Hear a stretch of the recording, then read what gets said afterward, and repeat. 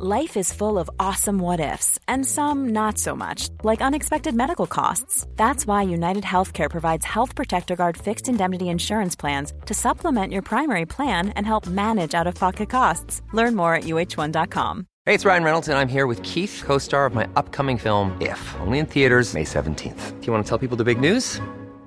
All right, I'll do it. Sign up now and you'll get unlimited for $15 a month and 6 months of Paramount Plus Essential Plan on us. MintMobile.com/switch. Upfront payment of $45 equivalent to $15 per month. Unlimited over 40 gigabytes per month. Face lower speeds. Videos at 480p. Active Mint customers by 531.24 get 6 months of Paramount Plus Essential Plan. Auto renews after 6 months. Offer ends May 31st, 2024. Separate Paramount Plus registration required. Terms and conditions apply if rated PG. Hiring for your small business? If you're not looking for professionals on LinkedIn, you're looking in the wrong place. That's like looking for your car keys in a fish tank.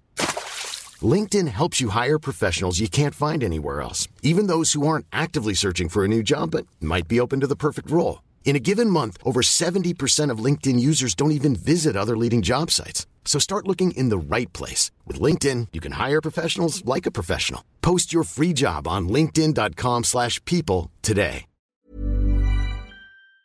Donald Trump is proud of his COVID response. And what is it they say about pride, Pat? It usually comes before the fall. Yeah. Also, it is week 3 of college football and week 2 of the NFL on the docket. We're going to break down our team's games and highlight games that you should be paying attention to. All that and a little bit more coming your way today on Critical Thinking. I'm Andrew Coppins. He's Pat Oney. Let's get into said Critical Thinking.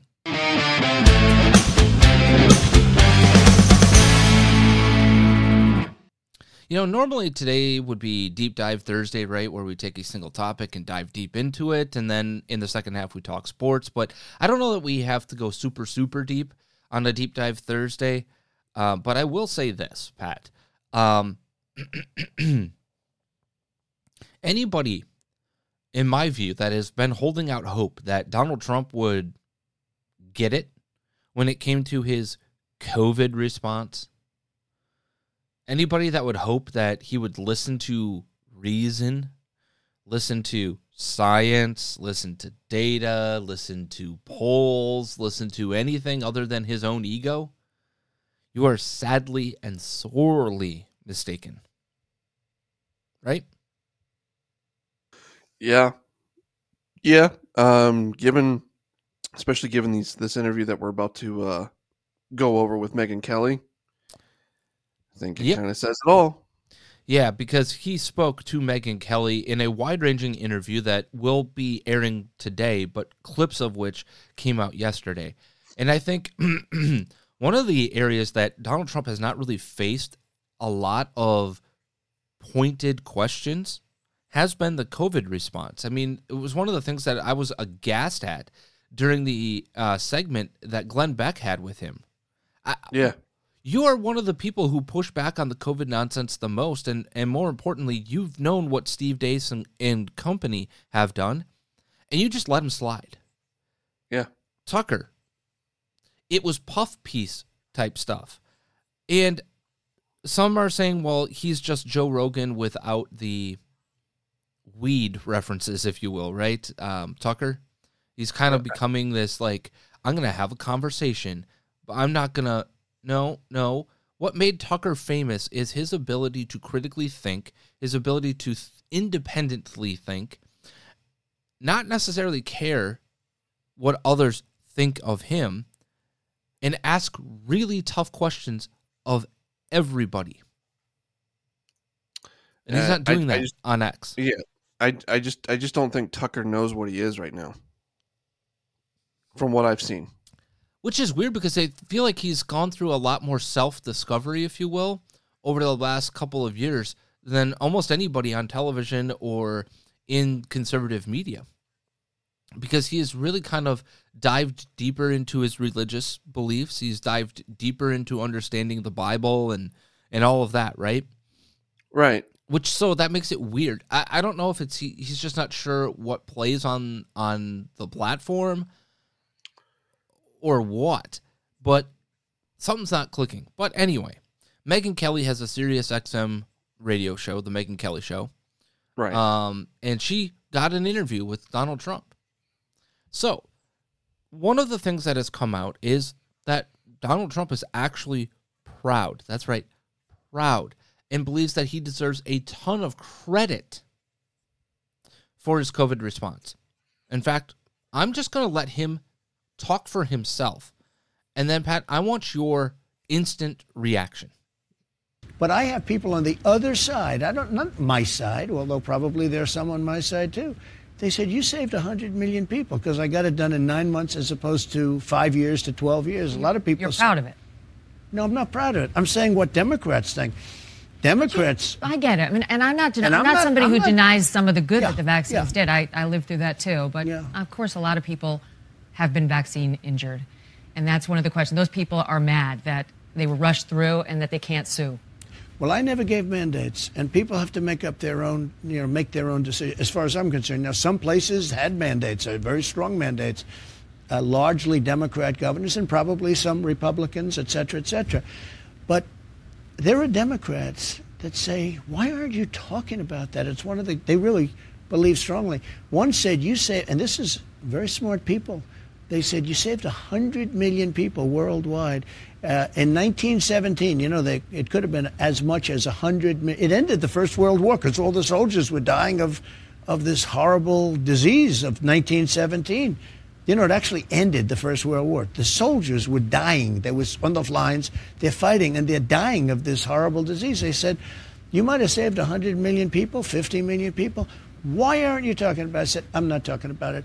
But what I did do is I got something done for that specific thing. I also got Regeneron, and I got a lot of therapeutics done, which were great. I also got the robes and the leather and the rubber and all of the different things, the ventilators. Mm-hmm. We did a tremendous job, and it's never... they appreciated what I did with the economy. I got a lot of good marks on economy. I got a lot of good marks on a lot of things. Rebuilding the military, getting rid of ISIS, the biggest tax cuts in history. Supreme Court. I never got, I think, the credit that I deserved on COVID.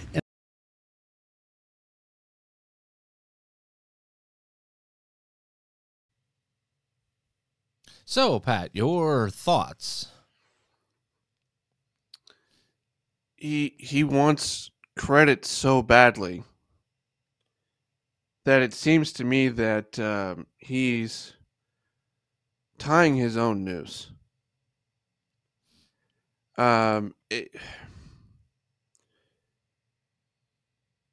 He in one sentence he said that he saved 100 million lives, and she asked if he was proud of it, and he said, "No, I'm not proud of it." He was talking about like the COVID response, right? And right. And she asked, "Well, so are you proud of your response?" And he said, "No, I'm not proud of it. That's Democrats who say that." But yet he has said he's proud of it. That's the thing. You are correct. He has absolutely been boastful, proud of his quote unquote Operation Warp Speed, which was what he says is his government issued response to COVID-19. Right. So how do you look at this and say it was all good and not acknowledge any of the bad? Because she brings up a great point there. There are a lot of people that have been injured by the jab. And are mad about what? Not being able to sue. Well, not being able to sue. So I want to go back in time, Pat, because I do have a very serious question for those types of individuals. Do you or do you not have personal responsibility to make a choice? Yes, you do. Okay. Do I believe that they should have been given just blanket immunity? Not necessarily. Also, what I believe is that there is a case to be made where you can prove fraud. Not just these didn't work the way that they were supposed to work, or I got sick because of this. You could prove actual fraud. And what do I mean by this? We know what they did with the data in Argentina, right? The I think it was the world's largest single sourced testing, right?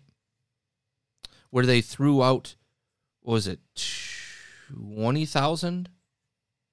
They unblinded on purpose 20,000 individuals and threw them out of the trial. All of them having to have been people who got sick or were vaccine injured, right? To do what? How do we know this data? Because it's leaked out from internal things at Pfizer. That data was never presented to us. We were presented with the narrative, right? From the government, from Pfizer, from Moderna, from others, okay? And from governments all over the world, by the way. A narrative in which these have been tried, these have been clinically passed, they are safe, effective, vaccine injury is rare, right? In that they also believe that, what? You couldn't transmit, you couldn't get sick, and it would prevent you from getting it in the future. What do we know? They never tested transmission. Not once. That is perpetuating a fraud. That's not puffery. That's not puffing statements, right? They never even bothered to test for one of the most important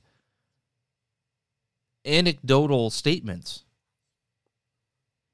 It was being represented as truth. It was being represented as something that everybody involved in the trials, everybody involved in bringing this to market knew to be true.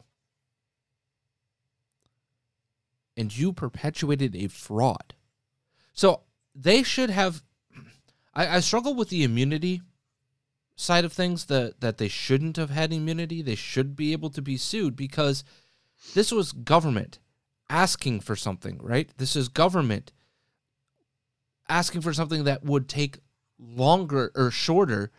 You know what I mean? Like they were asking for speed, efficiency, right? Now, as a company, could I have said, no, we're not doing that? Potentially, yes. But also the power of compelling nature and the billions and billions of dollars of intertangled money between government and business here creates a problem, right? Sure. If I'm a company, what incentive do I have to rush this to market? None. Except for now I have some sort of immunity. What I think they should have gotten immunity from is immunity from if these didn't work, you got to sue. Meaning if they didn't prevent transmission, you transmitting, or if they didn't prevent you from getting sick, or if they didn't prevent you from dying, right? Sure. You and your family are not responsible or not able to sue. But what we got was absolute blanket immunity from any sort of prosecution.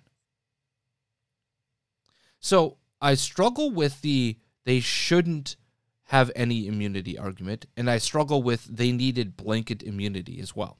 I live in the middle. I believe that there should have been some legal, given the government pressure, okay?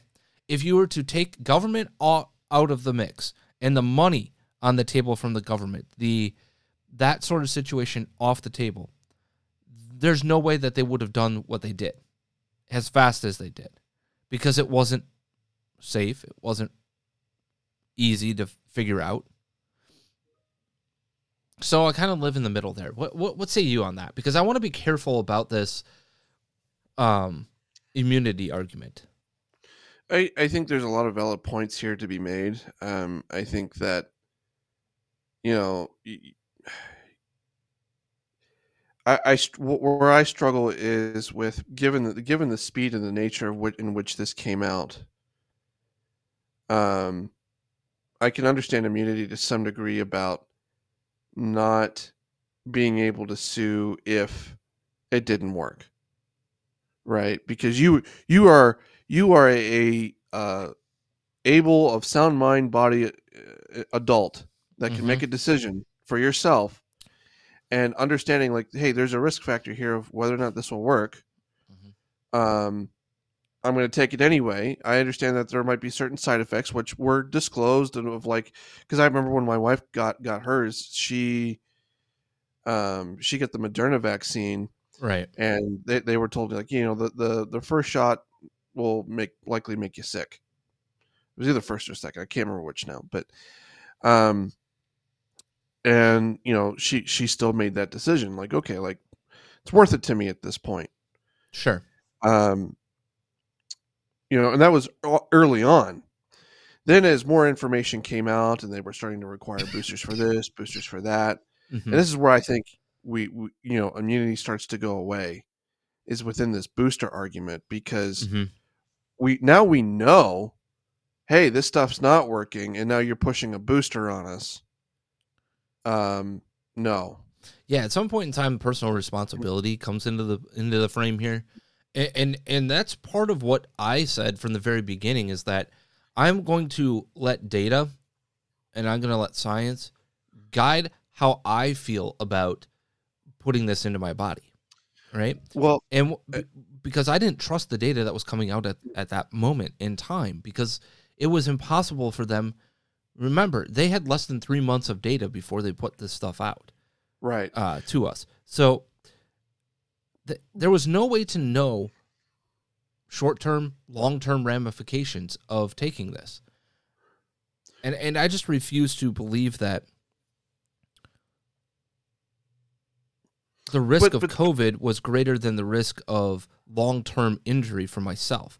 And I believe that I've been proven correct on a vast majority of this, because what did we just see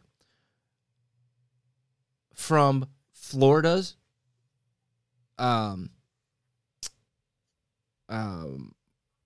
Surgeon General, Joe Ladapo?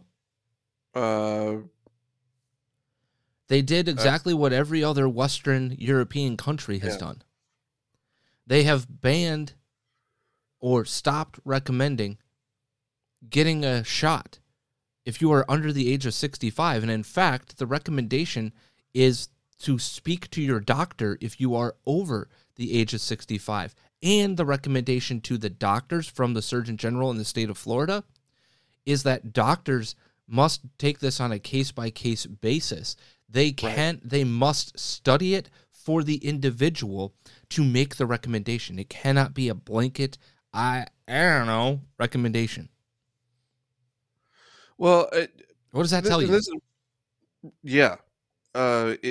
You can't make a blanket recommendation because not everyone works the same way. Remember I used to say the phrase of, what is medicine for one is poison for another. Yeah, it's the same thing. Absolutely. Here. I totally understand that, and that's exactly where Joseph Ladapo is going for over the age of 65. But where, in terms of the immunity argument, if especially if like you're a company or a business that tried to mandate this vaccine, especially after this information started coming out, I think that's where you start losing immunity. 1,000%. I think it'll be interesting to see where this kind of goes down the road, right? I mean, we've seen some companies win, some companies lose. We've seen a lot of mixed bag when it comes to this, and I think it's going to be difficult to win that argument. But I think from a perspective of vaccine injured, that those that are injured vis-a-vis taking this vaccine have every right to sue, in my view. And not necessarily for performance, sue for fraud. Because they took the ability for you to know the correct information away from you. Because they were not testing for transmission. Yet they told you it would prevent transmission. They made statements that are patently false on their face about the shot. They made statements about its efficacy that were absolutely untrue. And they hid the data that would have shown just how unrare some of these injuries actually were, right? And how unrare it was to get sick. Because when you unblind 20,000 people, like they did in Argentina, and thus exclude them from your final tally, it makes a hell of a difference in the data set that people could, even if you want to make the argument that you take on personal risk. Yeah, you're right. I do take on personal risk, but you lied about the information. You prevented me from knowing the proper information for me to make a properly informed decision. Not only that, but you perpetrated a fraud. That's where I would go with this. I wouldn't go down the you gave me a rare disease, I'm going to sue you for performance of your medication. That's not the route that I would take. I don't think that dog hunts, especially given the time constraints and the Operation Warp Speed and all of that I don't think they hold liability that direction. Unless you can prove that they had information on those specific injuries and hid those specific injuries and the severity of them from the public, maybe you have a case there. But again, would that not be perpetuating a fraud? So yes. Okay. That being said, speaking of frauds, though, did you pick up on the part that I picked up on right away? That Donald Trump cares more about the opinion of the Democrats. He thinks he's making a point that he's not making in this argument that he's trying to say. He's saying, yeah, but Democrats believe this, right? Democrats believed I did a good job. Therefore, I had to have done a good job. Even my quote-unquote enemies, right, believe that I did a good job. They're telling you, the American people, I did a great job. Operation Warp Speed was a great thing, and the shots were a miracle for the American and public in the world writ large, right? Well, to his point, whom is he speaking to? I don't know, but to his point here, it's kind of funny because here you have the Democrats, going against him on virtually everything. Yeah. Yet the one thing that they're trying to push down everyone's throat comes from the Trump's administration. Like the Democrats have pushed the jab harder than anybody else. So you are correct on that, but I will say this though. I don't think he's making the point that he thinks he's making because, again, I still ask the question, Pat. Who's his audience that point is meant to drive home for? He thinks it's for whom? He thinks it's for the GOP primary voter. You see, in the general election voter, right? The independent. See, Democrats believe that I was right. So don't listen to those that are on the right or to the right of me on this issue, right? Those who... the Steve Deaces, Andrew Coppins, Pat Oneys of the world, right? The Daniel Horowitzes, the Alex Berensons, and don't listen to any of those people who did deep research, deep data diving on all of this, deep understanding, not necessarily of the cellular science, but understanding the impacts, right? The data, the correlations and causations, and unpacking all of that. Don't listen to those people. You have to listen to me that this was great because even my quote-unquote enemy, that dog don't hunt. There is nobody, even if you think that there's only like 1% that don't have their minds made up about Donald Trump, okay? Even that 1%, even if you believe that, there's not enough of those people, even in the 3 or 4 states that you need those voters in, right? Uh-huh. There's not enough of them that will go, oh, you know what? He worked across the aisle on this. I should probably vote for him. No one cares. What point are you making? Who's the audience you're trying to get? Because your base will recoil at that, right? Your base is going, hang on a second. The people that we didn't like, who did what you, quote unquote, didn't do, are the ones agreeing with you about this being a good thing? Why was that? Oh, that's a reminder of everything they didn't like about Operation Warp Speed and the COVID era.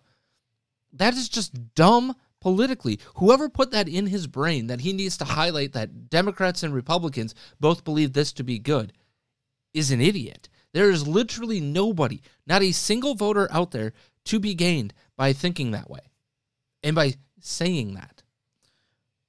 But he's not done because Megyn Kelly also, I think did one of the most brave things I have ever seen when it comes to taking on Donald Trump.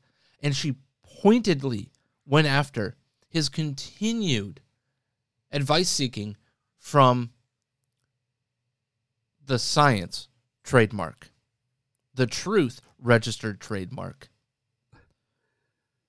Our Lord Savior, President, Dr. Anthony Fauci. I love how you had to pause for a second to think about the entire name. Because it's been a while since we've had to use it. It's been a while since we've used it, but it's such a long name now that, you have to like pause and think about it. We have to give him his monarchical proper titling, right?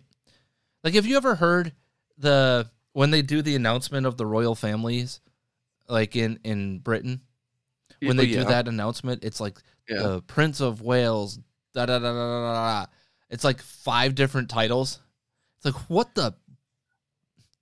Or because we don't have this here, right? We don't have the barons or the dukes and the earls and this and that, where it actually still exists in class society. Class is really a thing over in England. It is one of the things that blows the mind of Americans when they spend more time over there, that is still a reality, that class actually exists. Like, we have rich, poor, middle class, all that stuff, but we're talking about literally like aristocratic society actually still exists over there. It blows people's minds. But speaking of the aristocratic, Anthony Fauci. Fire Anthony Fauci was because he'd been there for a long time, that you would have taken heat, that it would have created a firestorm, quoting your words. Then for the first time in May... I also said I didn't listen to him too much. I'm getting there. But then in May, you started saying, well, he's a civil servant, so I couldn't technically.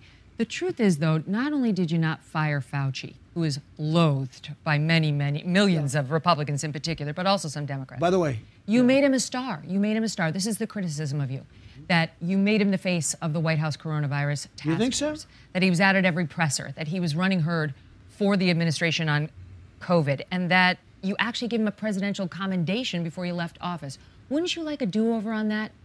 I don't know who gave him the commendation. I really don't know who gave him the commendation. Presidential commendation. One went out to Mark Somebody Miller, probably...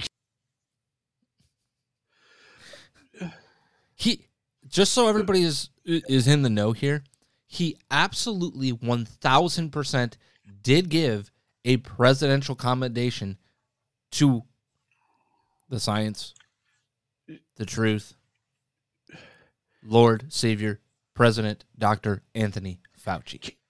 Is it so hard? Is it so hard, especially when it because like here's the thing. You could say, we could go back and make the argument on the entire jab that they were just trying to do the right thing. They understand they got this out fast. It didn't go the way as planned necessarily. Say what you want. We established, just a little bit ago, like, hey, you're an adult. You made this decision. You have to live with the consequences. Mm-hmm. We could make that argument all day long. But where I kind of draw the line here is how do you not see where you effed up with Fauci? How do you sit there and continue to guess like hey, yeah, I really screwed up with Fauci. I gave him too much attention and power and all this stuff, and I shouldn't have. If I could go back and do it all over again, I would have. If he couldn't technically fire him, it's like, well, I certainly wouldn't have put him center stage anymore, and I would have just thrown him in the back room and made him be quiet. At the very least that. But he could have fired him. He could have gotten rid of him. Like damn what the rules are. Get rid of his ass and be done with it. And he didn't do that. And he ain't sorry for it.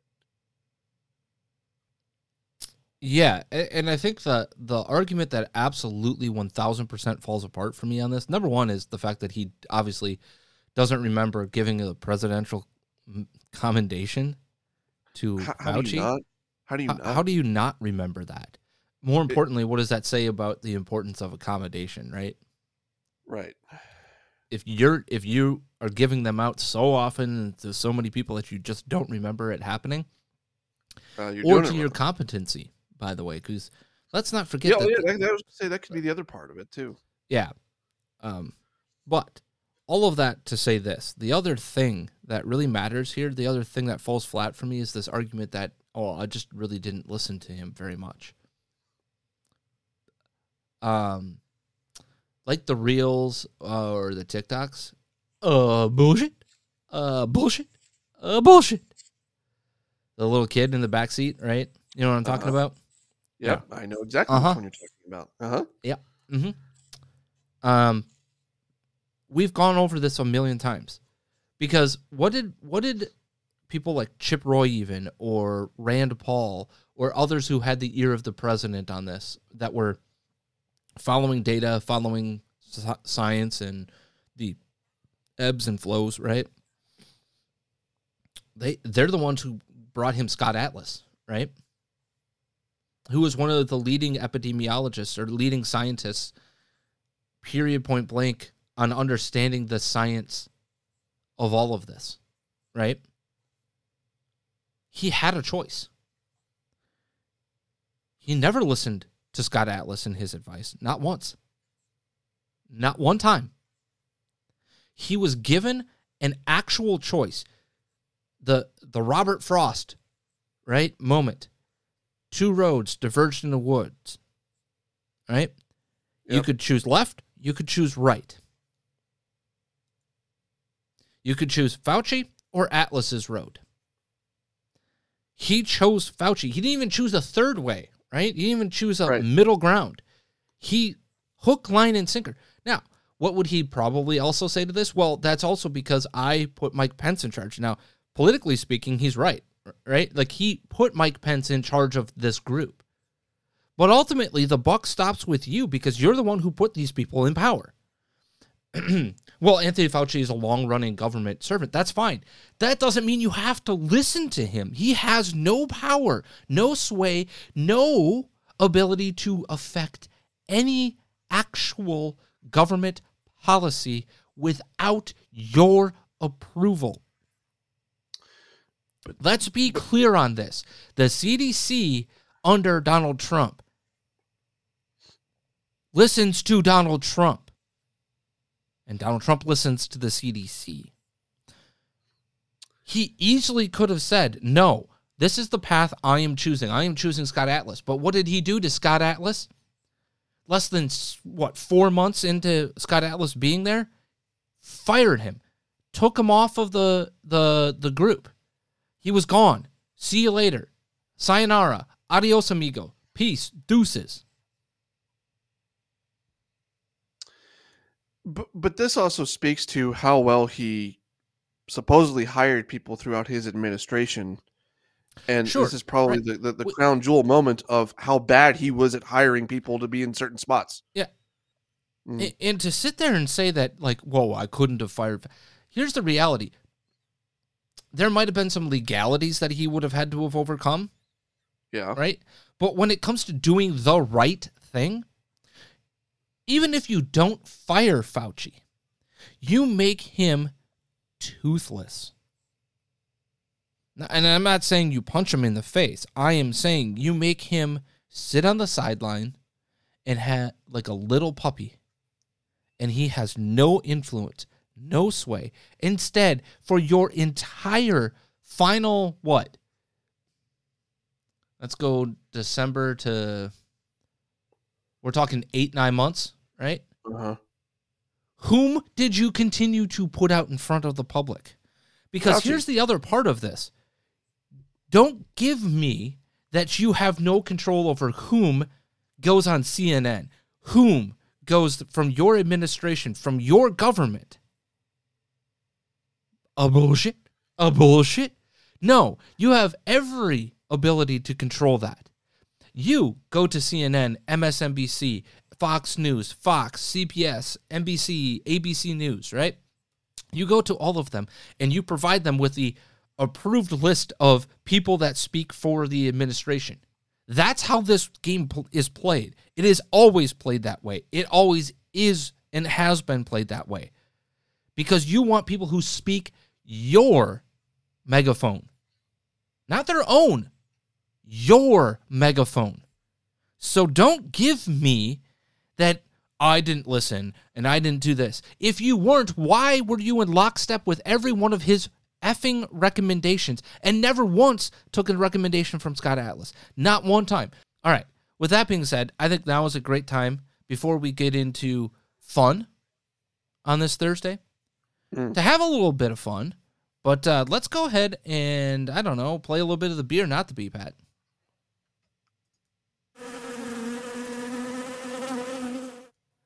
All right, today's headline, if you are ready.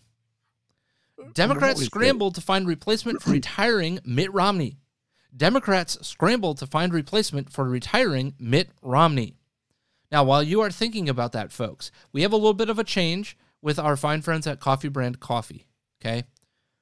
Hear me out on this. The change is if you use the code Critical Thinker, not Critical Thinking. We've had to change that due to some affiliate changes. But if you use the code Critical Thinker at checkout, you will get 5% off of your purchase today. Do not forget they have 2 new fall flavors that are out for your goodness. You also can do a bundle or a subscription service as well. You will still get 5% off of your purchase today. Go to coffeebrandcoffee.com, enter the promo code Critical Thinker at checkout for 5% off. Again, that is coffeebrandcoffee.com. Enter the promo code Critical Thinker, not Critical Thinking, Critical Thinker at checkout. Okay, Pat, speaking of that, do you need to critically think some more on this, or do you know the headline? I know the headline because you sent it to me yesterday. Oh, crap. Forgot about that. But yes, this is... Hiring for your small business? If you're not looking for professionals on LinkedIn, you're looking in the wrong place. That's like looking for your car keys in a fish tank. LinkedIn helps you hire professionals you can't find anywhere else, even those who aren't actively searching for a new job but might be open to the perfect role. In a given month, over 70% of LinkedIn users don't even visit other leading job sites. So start looking in the right place. With LinkedIn, you can hire professionals like a professional. Post your free job on linkedin.com/people today. Hey, it's Ryan Reynolds, and I'm here with Keith, co-star of my upcoming film, If, only in theaters May 17th. Do you want to tell people the big news?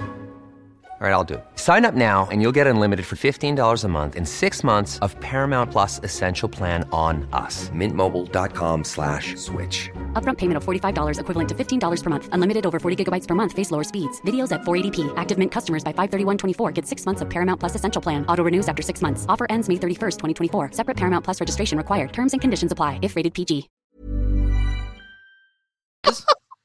The Babylon Bee. Yes, this is the Babylon Bee. This is based. This is as based as you could possibly get. I had to show. I could not stop laughing at this headline because this is so great. This is the peak of satire because it's so damn true. Now, it says here, Washington, D.C., the Democratic Party was left scrambling for a replacement today as longtime faithful Senator Mitt Romney of Utah announced he would not be seeking re-election. Quote, "This is a huge blow for the Democratic Party," said Senate Majority Leader Chuck Schumer. "Romney has been one of our most reliable senators. He will be sorely missed." Democrats have immediately begun searching for a replacement candidate, concerned that conservatives in Utah could flip the seat Republican. Quote, "Romney being able to carry Utah for the Democrats was an unbelievable windfall for the party," said analyst Chuck Todd. "It will be incredibly difficult to find another candidate who can win in such a deep red state while completely and utterly turning his back on the Republican Party. It's like finding a unicorn," unquote.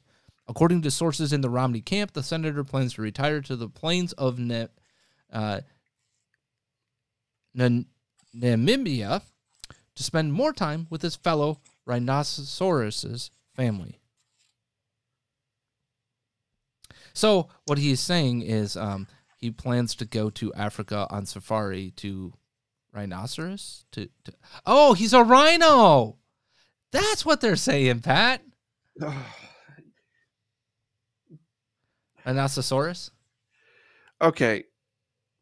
So when he was running back in 2018, or when he first announced that he was running, very first thing I said that he was at best, this is what drove me nuts about his campaign and why so many people here were like, "Oh, Mitt Romney's running. We're going to vote for Mitt Romney."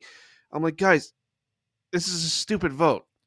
This is a stupid candidate. This is a wholly unserious. Why? Because he's at best a one-term senator, maybe two if he's at least somewhat serious. But at best a one-term senator, because he is not running to represent the state of Utah. He is running because he has an agenda. He accomplished that agenda. He ain't running. He doesn't need to run. He's old. Okay? He's getting up there in age as well. I'm like, this is a dumb vote. And everything that he has done since being in office has been antithetical to representing the state of Utah.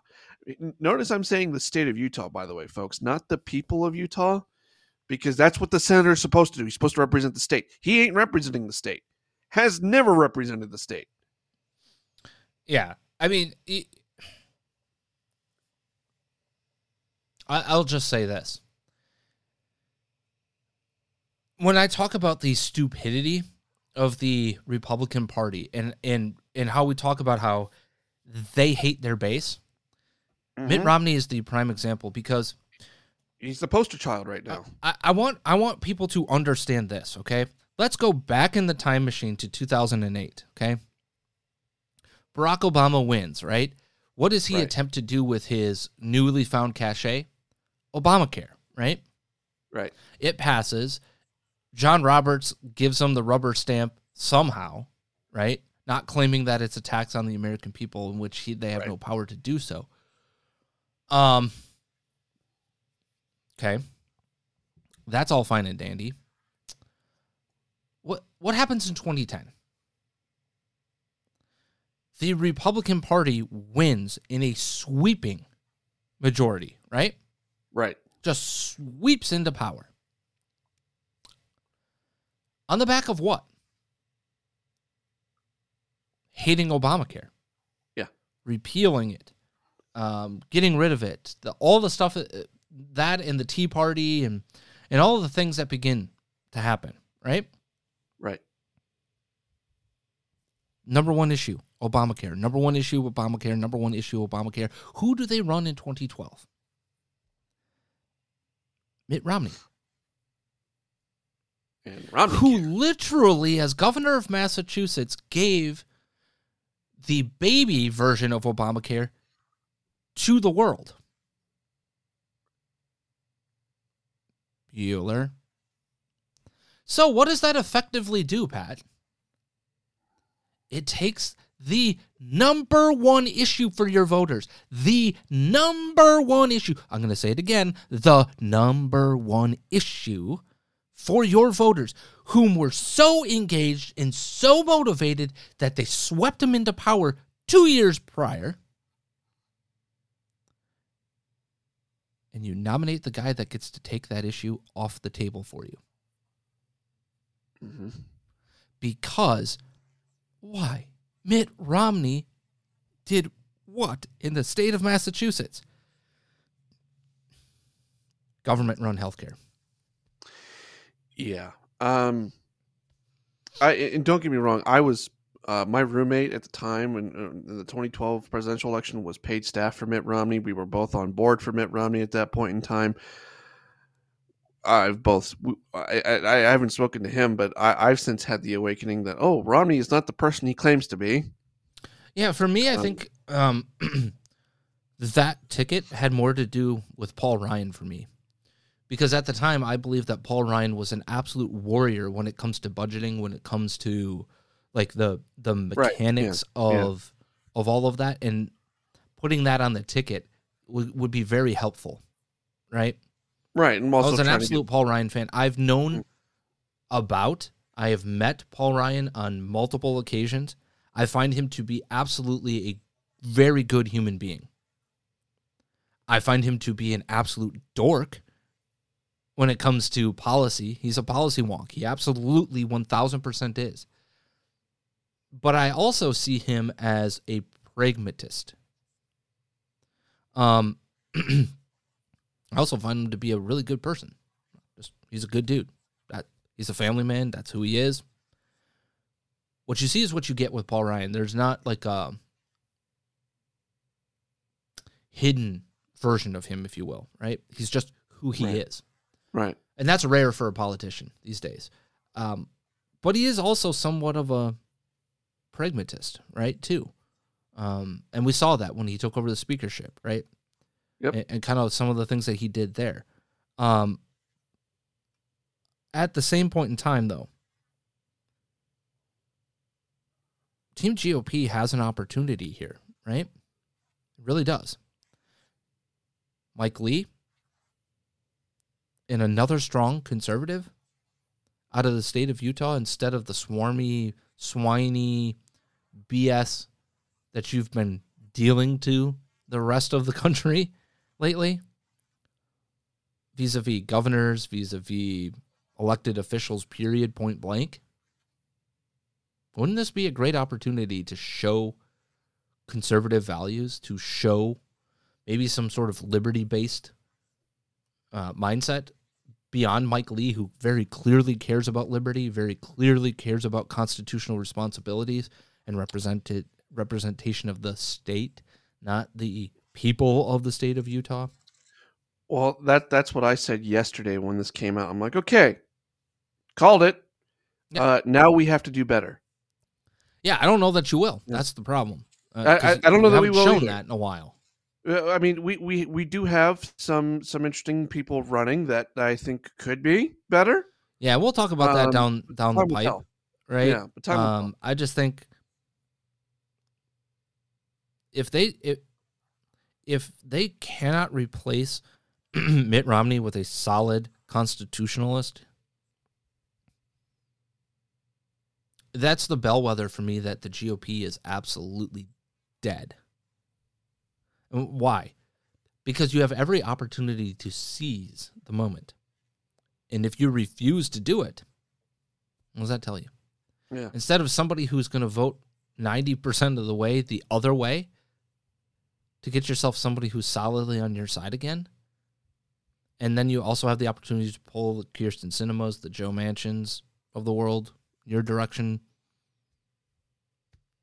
30, 40% of the time, instead of having Mitt Romney go the other way 90% of the time. Just saying. All right. With that all having been said, now is a great time for us to get into some football picking.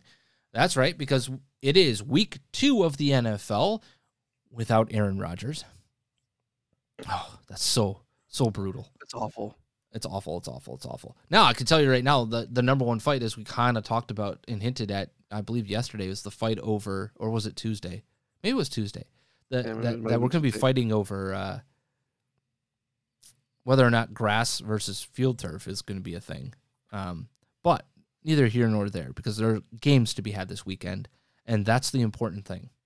We also have college football week 3, and I don't know about you, Pat, but that's my response to college football week 3. Especially when it comes to Big Ten play, it's pretty... Yeah, it really is. Your biggest games this weekend, Virginia at Maryland, and LSU at Mississippi State. And still don't care. Oh, wake me up with the cowbell from Starkville. This is what I cannot stand about college football. These types of weeks. But with that being said, both of our teams are playing this weekend. Mm-hmm. And so we're going to talk about our team's games.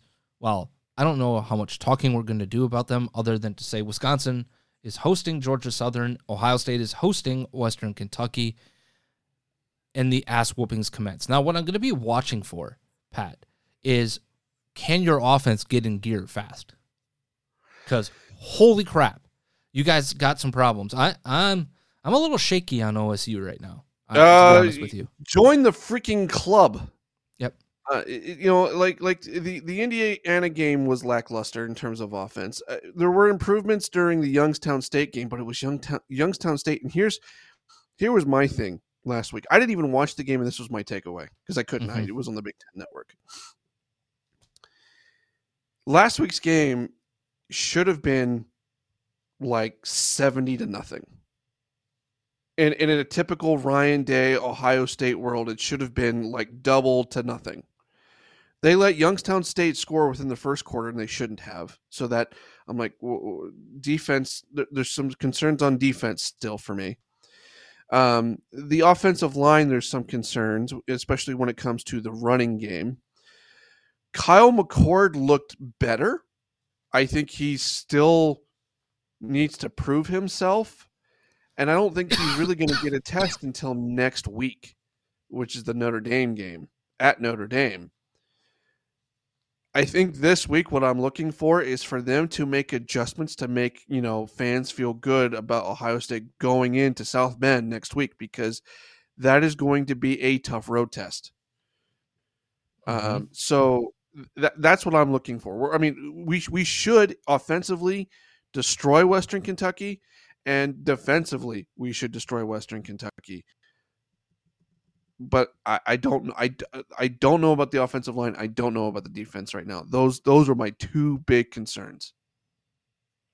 No, and that's definitely fair enough. I think Western Kentucky is not the Western Kentucky of the last, I would say 3 to 4 years ago, or 4 to 5 years ago, really. A team that just pitches it everywhere and can really cause some problems for teams.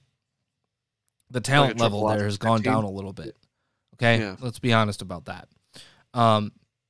So I'm going to be watching that offense to see what happens. You guys got to settle in at something at quarterback. I'm not seeing it right now. Kyle McCord is the QB1 going forward. Like there is no question about that at this point.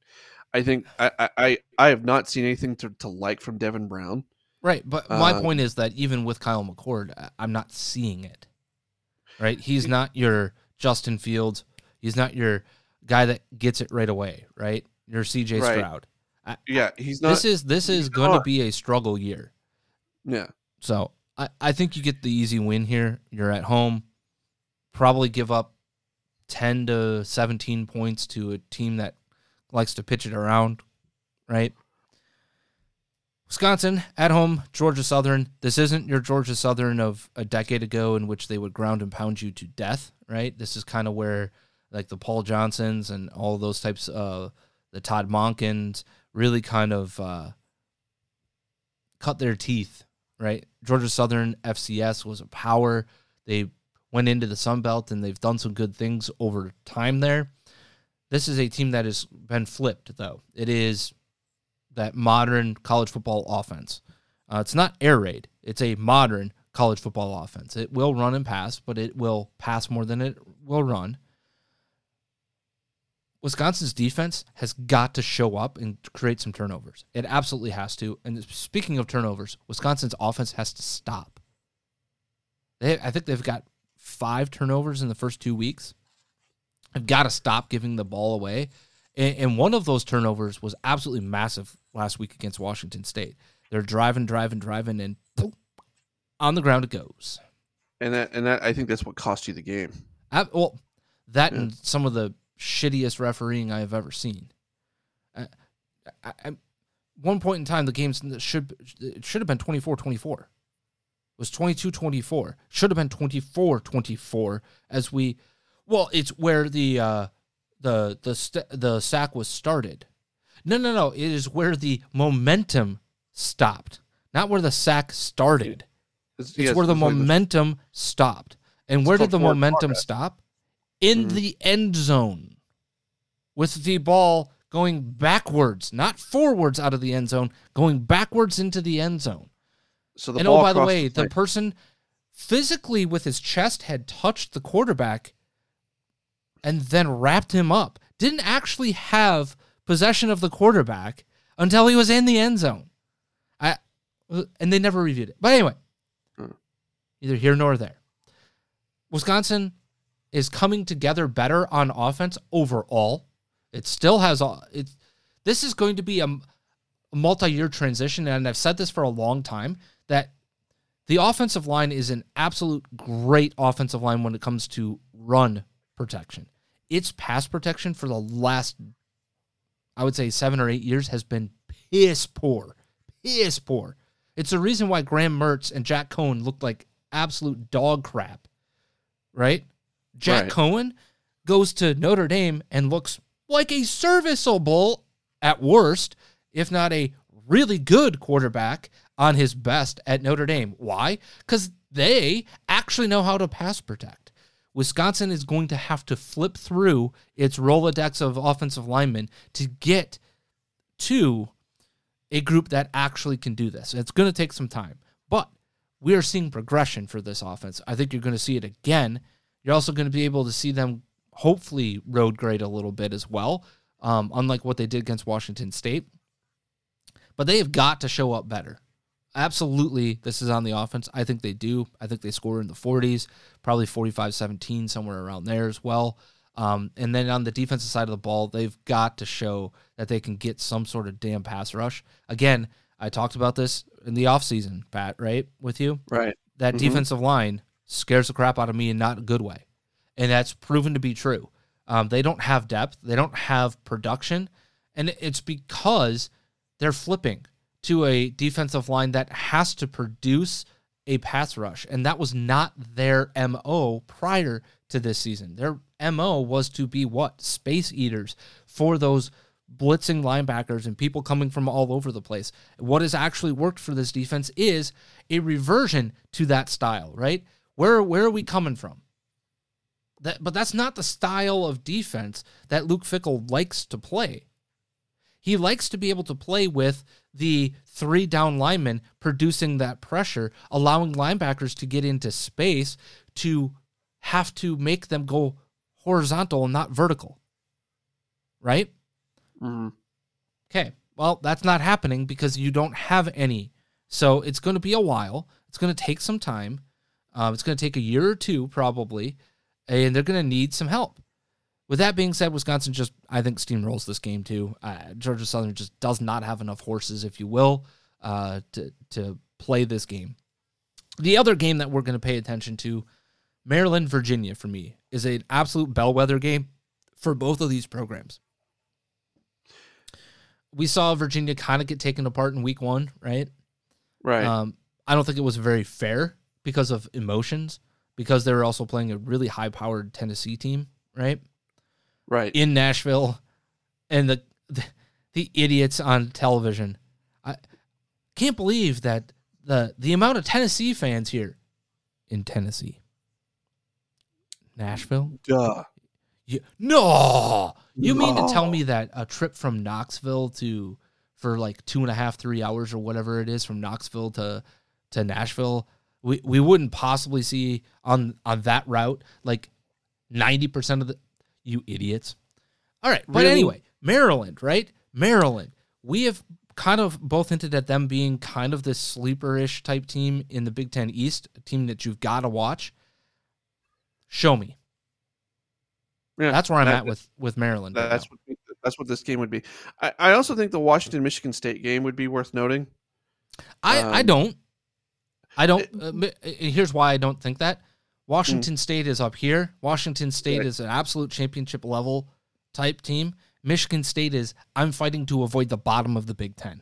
If this was Michigan State 2 years ago, Pat, that I would agree with you. Right now, they're garbage. They're hot garbage. They're terrible. They're not good. I'm telling you now, this game does not matter the way that you think it does. Well, no. So what I'm trying to say though is like I'm curious to see how they do with all the drama that's been going on in the background. Yeah, I don't care. They don't have it on the field. It doesn't matter. I get where you're going, right? Because that's the narrative that's been driven, right, this week. It doesn't matter. This stuff was going on behind the scenes anyway, right? True. That's actually a fair point. So my point is this. Again, these people... Yes, they have more influence over, or the outside world has more influence over college than professional at some point. Uh-huh. But I will say this. They don't have the talent right now. They don't have, I shouldn't say that. They've got talent on that team. They don't have it. Something's missing. Something's not clicking with that program. And is that game at home, by the way? Yeah, it's in Michigan State. Okay, then I would say possibly watch this game. And the only reason why is because we know what about Pac-12, Big Ten. Traveling. Yeah, we've talked about that before. That's the whole travel factor. Big Ten teams do not do well out there. Pac-12 teams do not do well traveling to the Big Ten. Right. That's just the reality. So I will say this. I would suggest that Washington maybe has to squeak this out in the first half, like it's close for a half, and then they blow the doors off. But the only way this game is interesting to me is Michael Penix Jr. coming back to Big Ten country. Yeah. Because he has turned into an absolute stud at Washington, where there were issues as to how he was being used at Indiana. Like, what? How did you allow that to happen, Indiana? How? Nate Sudfeld? What? Yeah. With all that being said, though, Pat, any last thoughts on the college football season? Because I was going to say, by the way, do you think Nebraska gets their first win against Northern Illinois this weekend? Yes, because Northern Illinois is not Northern Illinois of 5, 6, 7 years ago. That program has gone downhill. 5, 6, 7 years ago, even when Nebraska was Nebraska at 5, 6, 7 years ago, I was at watch this game. Trap and a half, but not right now. All right, so we're going to move on from college football. I think the only thing that I would say is Maryland's at home, but this is a DMV game. They had some struggles last week with Charlotte's offense. They won by 18 points. It was 38-20, but they gave up 20 points to Charlotte. Yeah. If that defense doesn't come to play, Virginia has a real shot at this game. Maryland has proven that they can score. They scored 38 points in week 1, 38 points in week 2. Virginia's got to show that it can play some defense against a solid opponent. I don't know, man. Yeah, I agree. To be honest. I don't know. I mean, Virginia is 0-2 on the season, right? Losing to both Tennessee and James Madison. Now, they lost in dramatic fashion to James Madison, 36-35. But that doesn't bode well. And don't get me wrong, James Madison is a good program.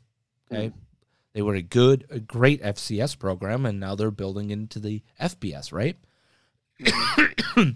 That was a bad loss, though. I think that Virginia game could be a trap loss for Maryland, though. Yeah, that's what I mean.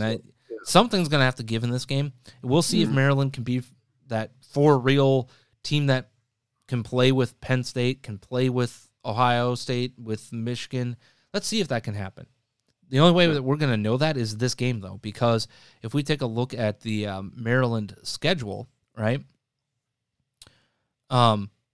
it's then Big Ten play at Michigan State, Indiana, at Ohio State, at Northwestern, Penn State at home, at Nebraska, Michigan at home, at Rutgers to end the year. They don't have an easy road going forward. They're going to have to show and prove in this game. Now they have two, I think, games that are winnable for them, right?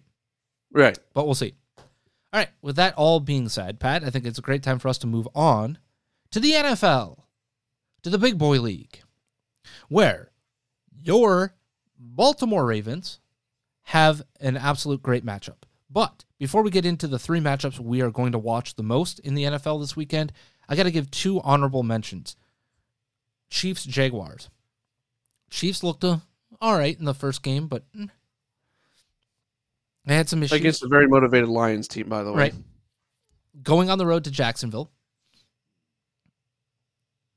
Are the Jags for real? Can they be that team that takes that division in the South?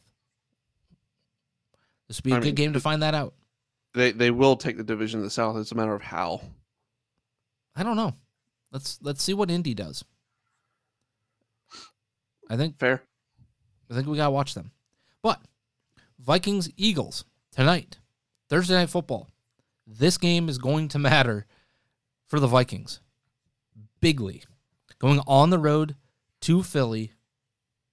You better show and prove because you didn't in week 1. You didn't come to play in week 1 at home. I mean, they played, but they didn't play well in week 1 at home. No. Going 0-2 with Green Bay going to Atlanta in a game that, if Green Bay wins, you are now 2 games behind your division rival. If the Lions go on to win in week 2, you are now effectively 3 games behind your Detroit Lions, right? Because because you've lost twice. Well, you've got 2 losses. You're likely to split that series, so you're effectively 3 games behind. I just, holy smokes. Even if you go 3-3 in your division, you are still 2 games behind. Also, the Bears have a real shot at being 0-2. You've got to put yourself into position early on this season to not have to scramble later. Going on the road to the Eagles to have to do... Because here's the reality, right? Look at the rest of that schedule, Pat. Pull it up real quick for the Vikings. For the Vikings? Yeah, pull it up. Eagles, Chargers, at Panthers, Chiefs, at Bears. Yeah, does that sound like a lot of wins? I mean... We're Bears, talking about a team that Panthers, might have maybe? 2 wins in their first 6. If they can't win this game. Well, 3-3 versus 2-4, and you tell me when you look at the Lions and the Packers in that division and tell me they are not 3 or 4 games up on you. Well, yeah, after 6 weeks, if you've got 3 games to make up after 6 weeks, yikes. I mean, they still got the Niners at home. They got at Atlanta, at home with New Orleans. I'm not liking this schedule. I'm not. No, liking exactly. this That's schedule my point. This is the game where you win or you're in deep dog doo-doo. Because you've got to pull a win out of the hat against some of these top-tier teams if you want to win this division. That's the reality at this point in time. Yeah, all right. I agree. All of that being said, those are the honorable mention games. The 3 games that we are going to watch the most: Ravens at Bengals, Browns at Steelers. The entire AFC North. And the NFC West matchup between the 49ers and Rams. Rams at home against the 49ers. Brock Purdy looked amazeballs in week 1. Got a chance to watch that. My shout out to Iowa State boy. The Rams looked better than I thought they would in week 1, but week 1 is week 1. Is that really indicative? We don't know. That's why this matchup matters for me. Let's see which one of those teams that impressed in week 1 can do it again in week 2. Well, because I think, I mean, one of these 2 teams, I think it's either going to be the 49ers or the Rams that win that division, and I think this game could be a marker for who's going to own that division. Yeah, Seattle had that kind of crazy loss, right? Yeah. So we'll see on that. But when we take a look at the other 2 matchups I mentioned, I think these are the 2 teams at home. These are must-win games already in week 2. You got the Bengals and you got the Steelers. You mean to tell me the Bengals could go 0-2 and the Steelers would be 0-2? I would have told you you're nuts. Well, the Bengals went 0-3 last year and still made it to the AFC Championship. Yeah, but they did it. If you remember that, their offense looked really good doing it. Yeah, their offense looked exactly what did I tell you in the preseason prediction part of this? I told you that there was going to be a step back from this offense, and that was week 1. They looked like dog crap in week 1 on offense. Well, not to mention that Browns defense just looks really good. Yeah. By the way, one of the greatest things. Did you see the reel of Zadarius Smith, former Packer, former Viking, now with the Browns? What they did after that week 1 win? No. There's like a VIP lounge apparently. Oh yeah. And he tried to get into the VIP lounge to celebrate with the people after the game, and they wouldn't let him in. Oh, that's funny. Yeah, that's funny. But I mean, seriously though, for the Ravens and Browns, this matchup is not as important. And why? Because they set themselves up for they've already got a start to their season. 1-1 is very different than 0-2 in this division. Right. Well, the Ravens, though, I mean, losing J.K. Dobbins for the season. Right. We know that. And then Lamar Jackson looked awful, by the way, last week. Absolutely awful. Right. I think the more importance of this game belongs for the Bengals, though, and it belongs for the Steelers 100%. Because the Steelers were getting booed at home last week, okay? Well, they lost to a very good 49er team, though. They got creamed. But they got their ass booed off the field. That doesn't happen very often in Steeler Nation, by the way. No, it doesn't. Okay? The Bengals, if they struggle in week 2, and what I mean by struggle is if they don't show up on offense. Yeah. It's 2 weeks in a row. That's a real problem for that team. They could lose that game, but as long as the offense shows up and makes a show of it. Right. Exactly. Yeah. Let's say it's like 31-24 or something like that, where it's a close game, or 17-16 or something, right? Something, right. They got to show up, because Joe Burrow didn't in week 1. He looked terrible. He looked terrified. They weren't blocking well. They couldn't run the ball well. They couldn't that O-line do was anything. Awful. The O-line was awful. The weather sucked. Sure, but both teams had that. I hate when people use that as an excuse. I really do, because both teams play in that weather. One of them figured out how to win, and one of you looked like complete and utter dog crap. And unfortunately, that was Deshaun Watson. So yeah, All right, and especially the Bengals, of the 3 games of the 6 teams, they're the ones that this game matters the most to for their season, because otherwise you are 0-2 in your own division. Yeah, that be a problemo. All right, yeah. So prediction time. I've got the Ravens over the Bengals. Even without J.K. Dobbins in there, I think that's a win. I've got the Steelers putting it together at home. And then I've got the 49ers going to L.A. and winning that game. By the way, over under on 3.5 televised fights in that game, in the stands. Are you asking me? What over or under 3.5? I'm going to take the over. Because, my God, L.A., what? Just get your bleep together. Same with San Francisco fan. Get your bleep together.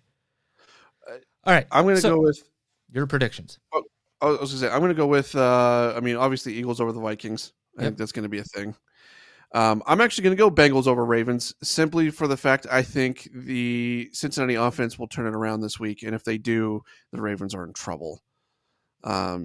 Especially with losing some of their weapons and stuff. And if Lamar has the same showing that he had last week, it's going to be bad for the Ravens. And then I'm going to go with how good the Browns looked last week. I'm going Browns in Pittsburgh. Deshaun Watson looked pretty good. The Browns offense, Nick Chubb is doing what Nick Chubb does. But that Browns defense, oh my gosh. That Browns defense was ginormous last week. Mm-hmm. So, going with that one. Yeah, no doubt. All right. Well, with that, those are our esteemed picks for the week. We'll see how we do. Pat, though, your final thoughts on today's show. Don't get lost. Remember who you are. No means no. Go Buckeyes. Please be smart, be safe, be kind, make sure you eat all of your meals today, and as always, Matthew 5:47.